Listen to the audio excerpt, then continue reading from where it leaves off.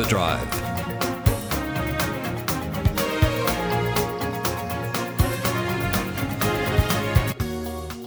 Hello and welcome to Overdrive, a program where we take a diverse look at cars and transport. I'm David Brown, and in this program we look at news stories with David Campbell, including Hyundai and H2 Energy to bring the world's first fleet of fuel cell electric trucks into commercial operation, and Stackable cars of the future unveiled in Scotland. We hear about the partnership between Ford Driving Skills for Life program and the Amy Gillet Foundation to fill a huge gap in our driver training and licensing procedures, how to deal with vulnerable road users such as cyclists. We have some personal reflections from Anita Curnow, an executive with the Victorian Road Authority, Vic Roads, about her career as a transport engineer.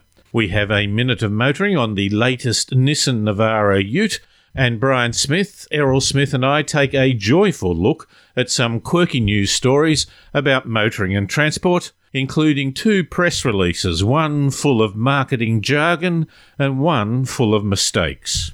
You can find more information at drivenmedia.com.au, or you can podcast previous programs on iTunes. So let's start the program with the news.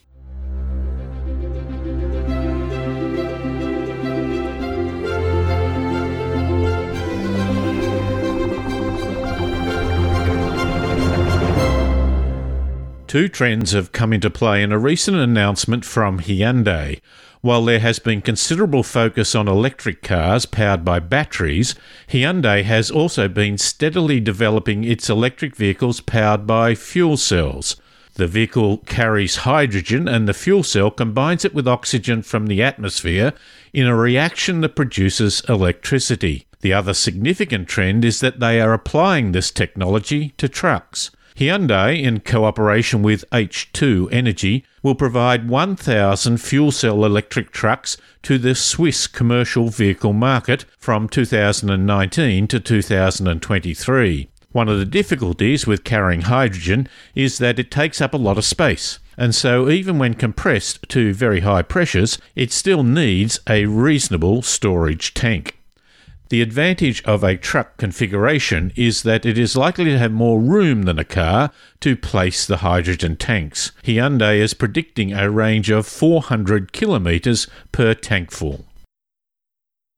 It is often said that small cars are more environmentally friendly because they use less fuel and take up less space.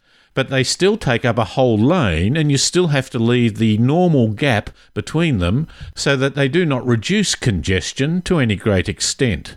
Now, the easily distributed Personal Rapid Transit Project, ESPRI, is developing lightweight electric vehicles that can be stacked together to save space. And up to 8 can be driven together as a road train, with the front vehicle driver carrying out all the necessary controls. The project is part of the European Commission's Green Vehicle Sub-Programme of Horizons 2020, and the University of Aberdeen and the transport group FIRST are among the organisations involved. The vehicles will be designed for short journeys in busy areas with an expected average travel time of 10 minutes. Peugeot has released pictures and descriptions of their latest concept car, the E-Legend. With a look of a sports car of the 70s, it has a roofline of an early Toyota Celica, a square tail and a low, wide front grille, which makes it the modern equivalent of a Fiat 124 Coupe. It has two autonomous modes, Soft, which minimises the information in the cabin, and Sharp, which maximises connectivity to digital activities. Then there are two manual modes, Legend, which gives a cruising with a display of digitally processed wood on the different screens, and Boost, which gives 180 immersion with projection of the road on a single large screen.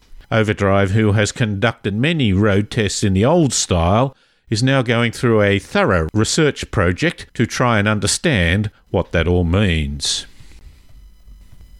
There should be no doubt that motoring of the future will have less and less to do with the traditional experiences. Google has signed a global multi-year agreement to partner with Renault-nissan-mitsubishi alliance to equip their vehicles with intelligent infotainment systems. Hadid Sablit, the Senior Vice President of Business Development at Renault-nissan-mitsubishi, said, "Our partnership with Google will offer owners of our vehicles rich user experiences that are currently available only outside the vehicle, or, to a limited extent, by connecting an Android device."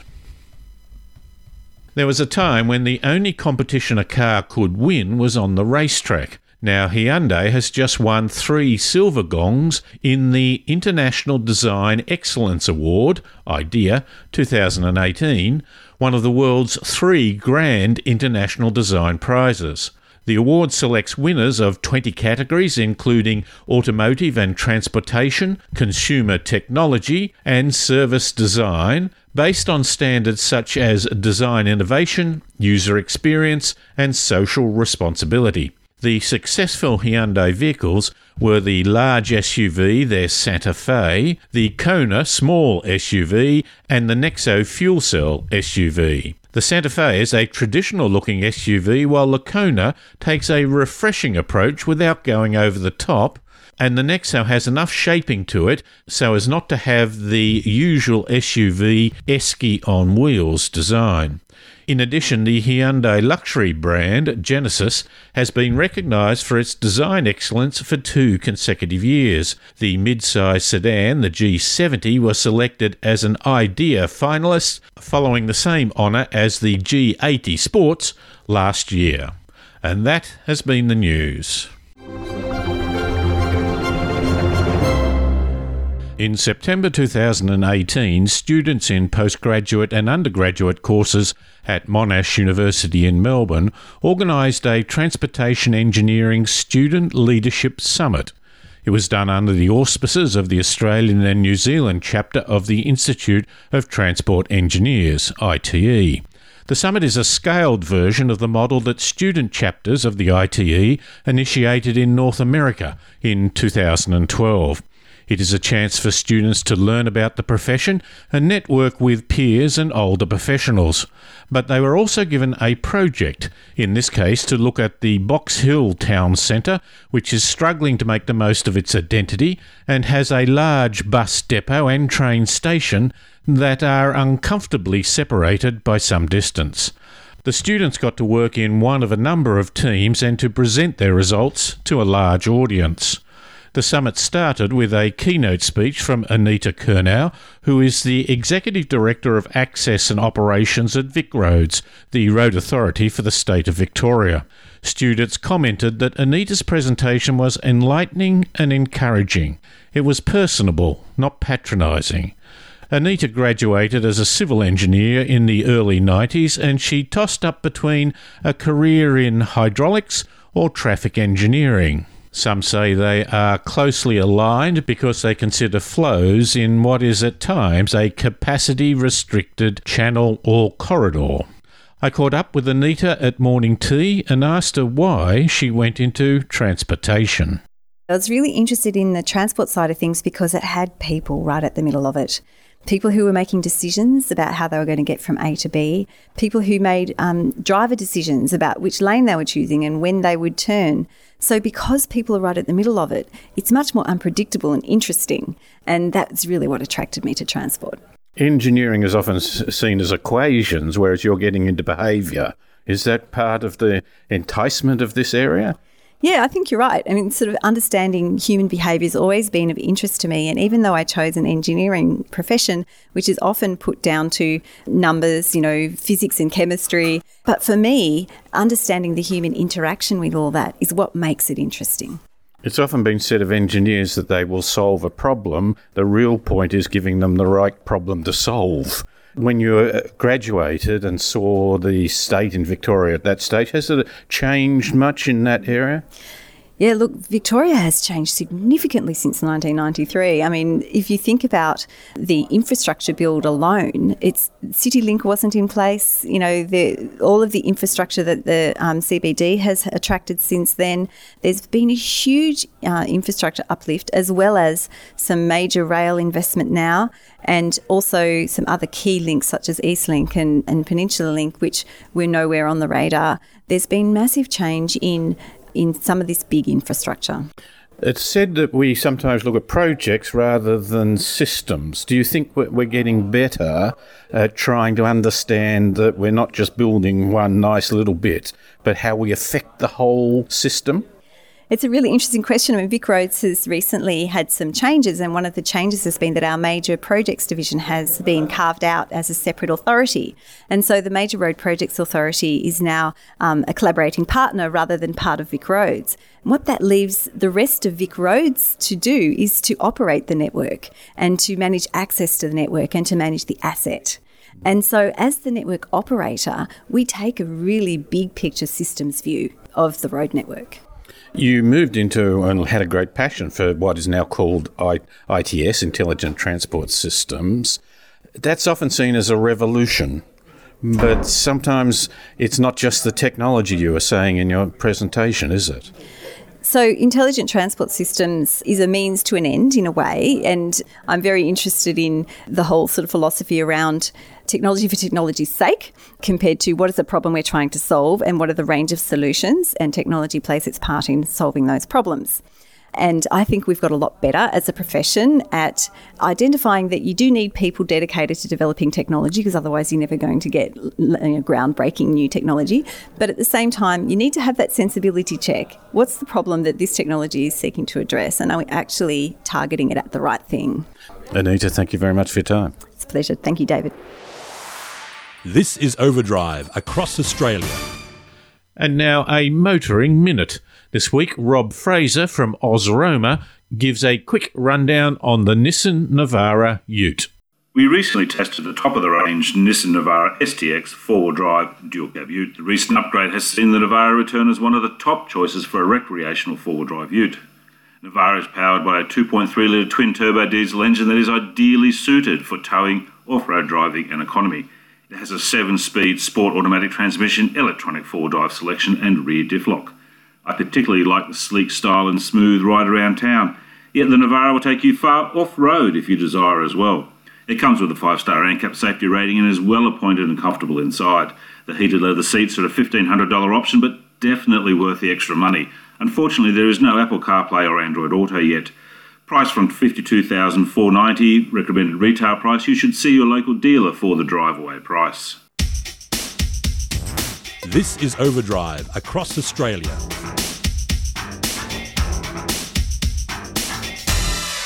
The Amy Gillet Foundation was established in 2005 following the tragic death of competitive Australian cyclist Amy Gillet, who was struck and killed by a vehicle in Germany while training with the Australian women's cycling team. The foundation has become the leading cycling safety organisation in Australia. They have just partnered with the Ford Driving Skills for Life program. The foundation's CEO is Phoebe Dunn, who joins me on the line now. Phoebe, thank you very much for your time. It's a pleasure, David. With the Ford driving skill, is it important that you mix with and be seen to and act with broader driver training programs? Well, driver training is a fundamental means by which we can all achieve a safer road environment in Australia, whether that's for cyclists, for pedestrians and other vulnerable road users, for motorcycle riders, for car drivers and indeed for truck drivers as well. So driver education is fundamental to achieving a safe road environment in Australia. Do we do much now for understanding vulnerable road users like cyclists? Well, our research has shown that there's little to no information contained in the driver training programs and testing programs, compulsory ones, in the states and territories around Australia. So we've worked with the ACT government as a consequence of research conducted by Dr. Marilyn Johnson in the ACT on the ACT driver licensing program.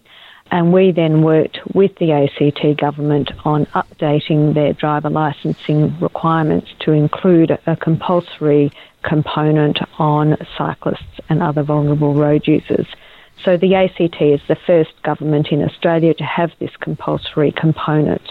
And we're looking to work with the authorities around Australia to make cycling content compulsory in all driver licensing, training and testing programs.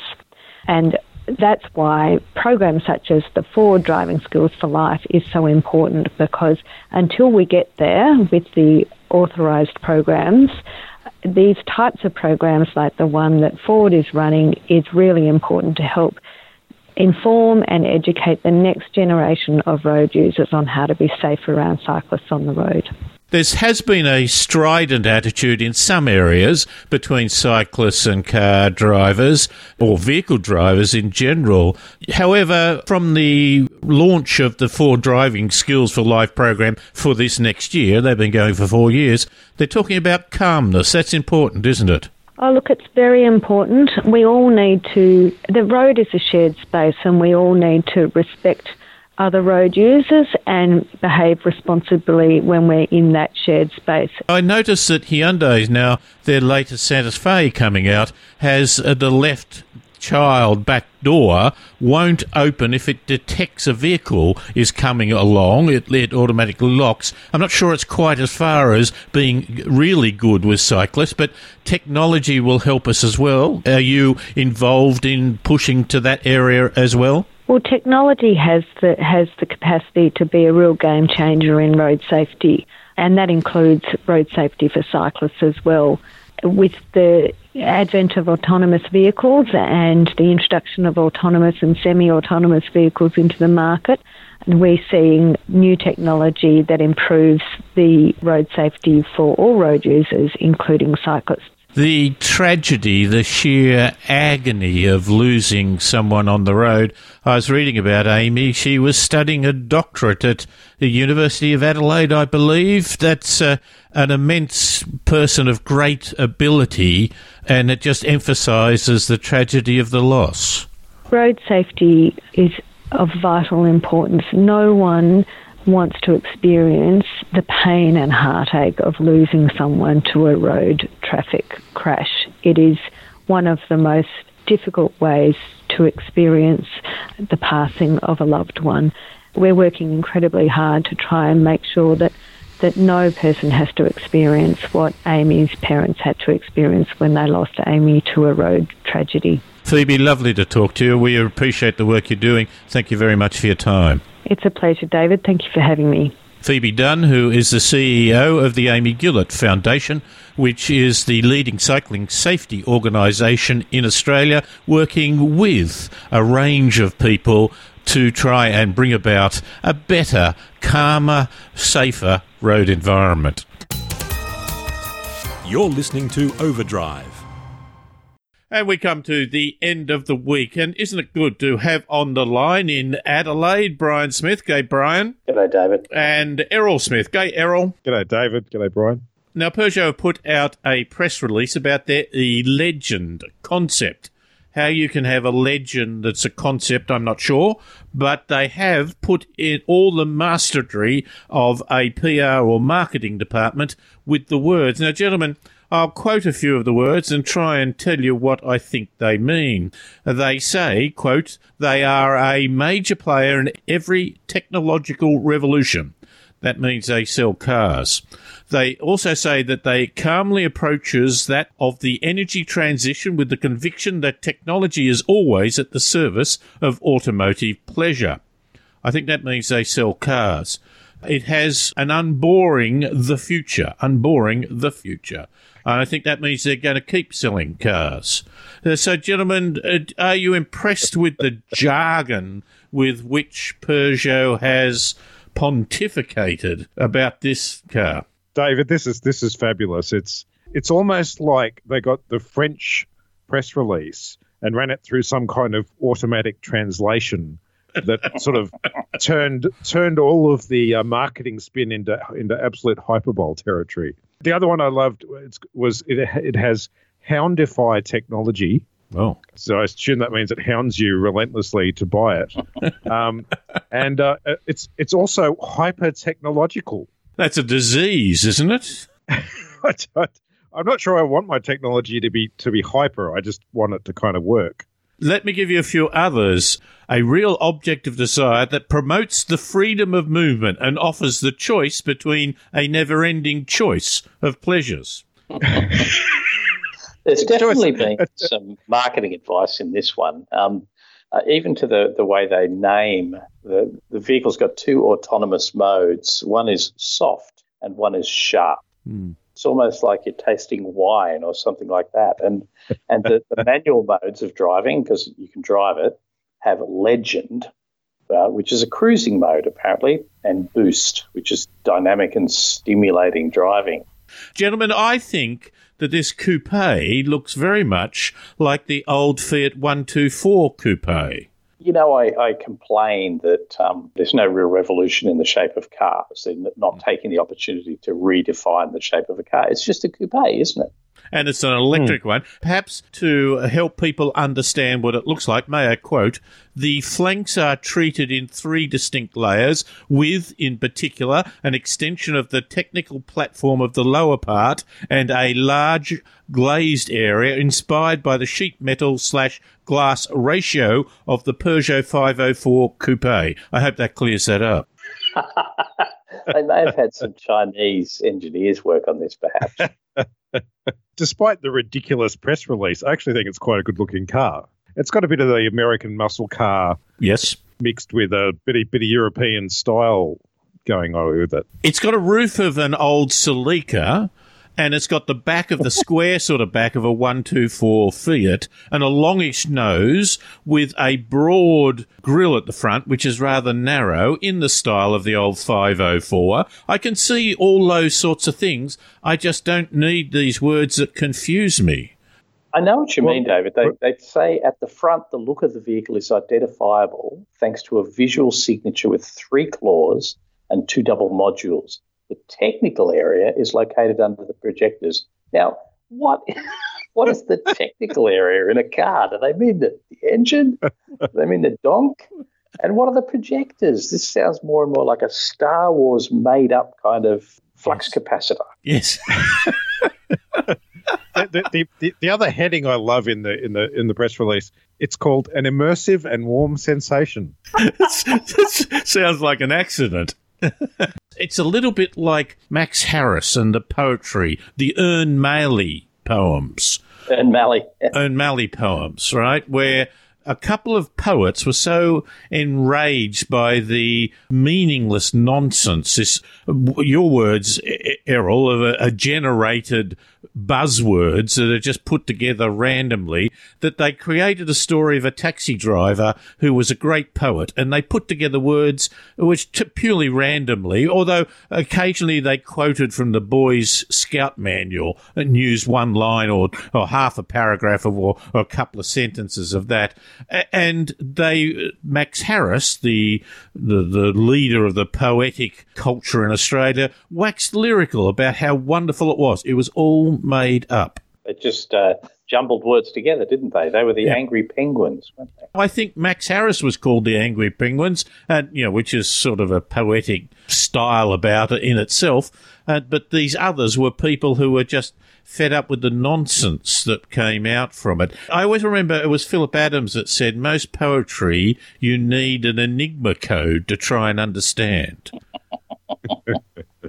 To frame its technological vision, Peugeot E-Legend concept draws on the heritage of the brand, full stop, wink, comma, reinterpreting the great style themes of a fun vehicle. We're on board. Maybe the artificial intelligence that apparently this car possesses actually wrote the press release. It feels like a human wasn't really involved. Maybe another computer can understand it. Perhaps that's the point. Errol, you have a story for us. We're talking about a fashionable motor car there from the French, and a lot of the fashion of cars is what it looks like on the outside. But the future of vehicle technology and trends, believe it or not, is the interior of the vehicle. After all, that is where you spend the most time. The CEO of Grupo Antolin, a company you've never heard of that has products in just about every vehicle's interior, says that interior lighting and alerting is becoming one of the biggest growth areas.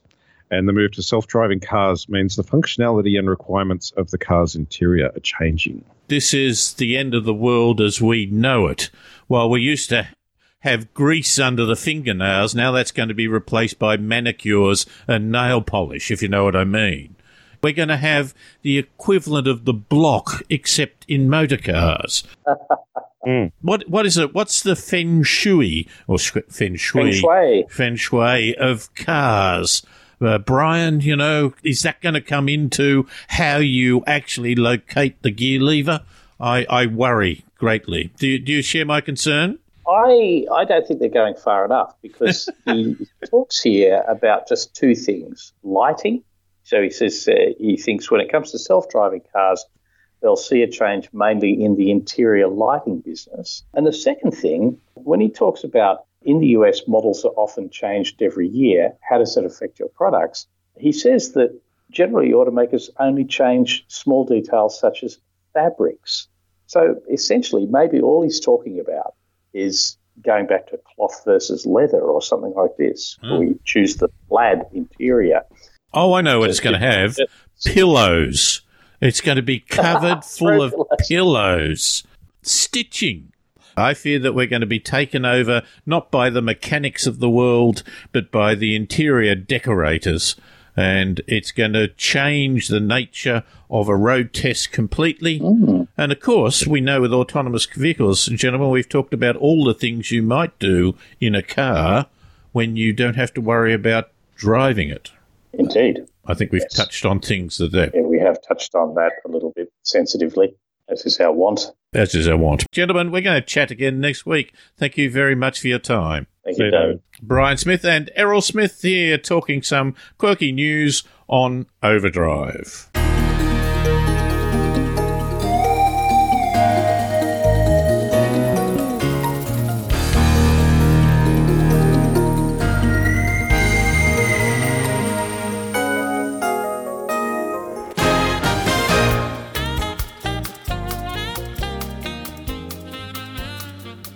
And this has been Overdrive. My thanks to David Campbell, Brian Smith, Errol Smith, Rob Fraser and Paul Just for their great help during the program. Overdrive can be heard across Australia on the Community Radio Network. For more information, go to drivenmedia.com.au or podcast previous programs on iTunes. I'm David Brown. Thanks for listening.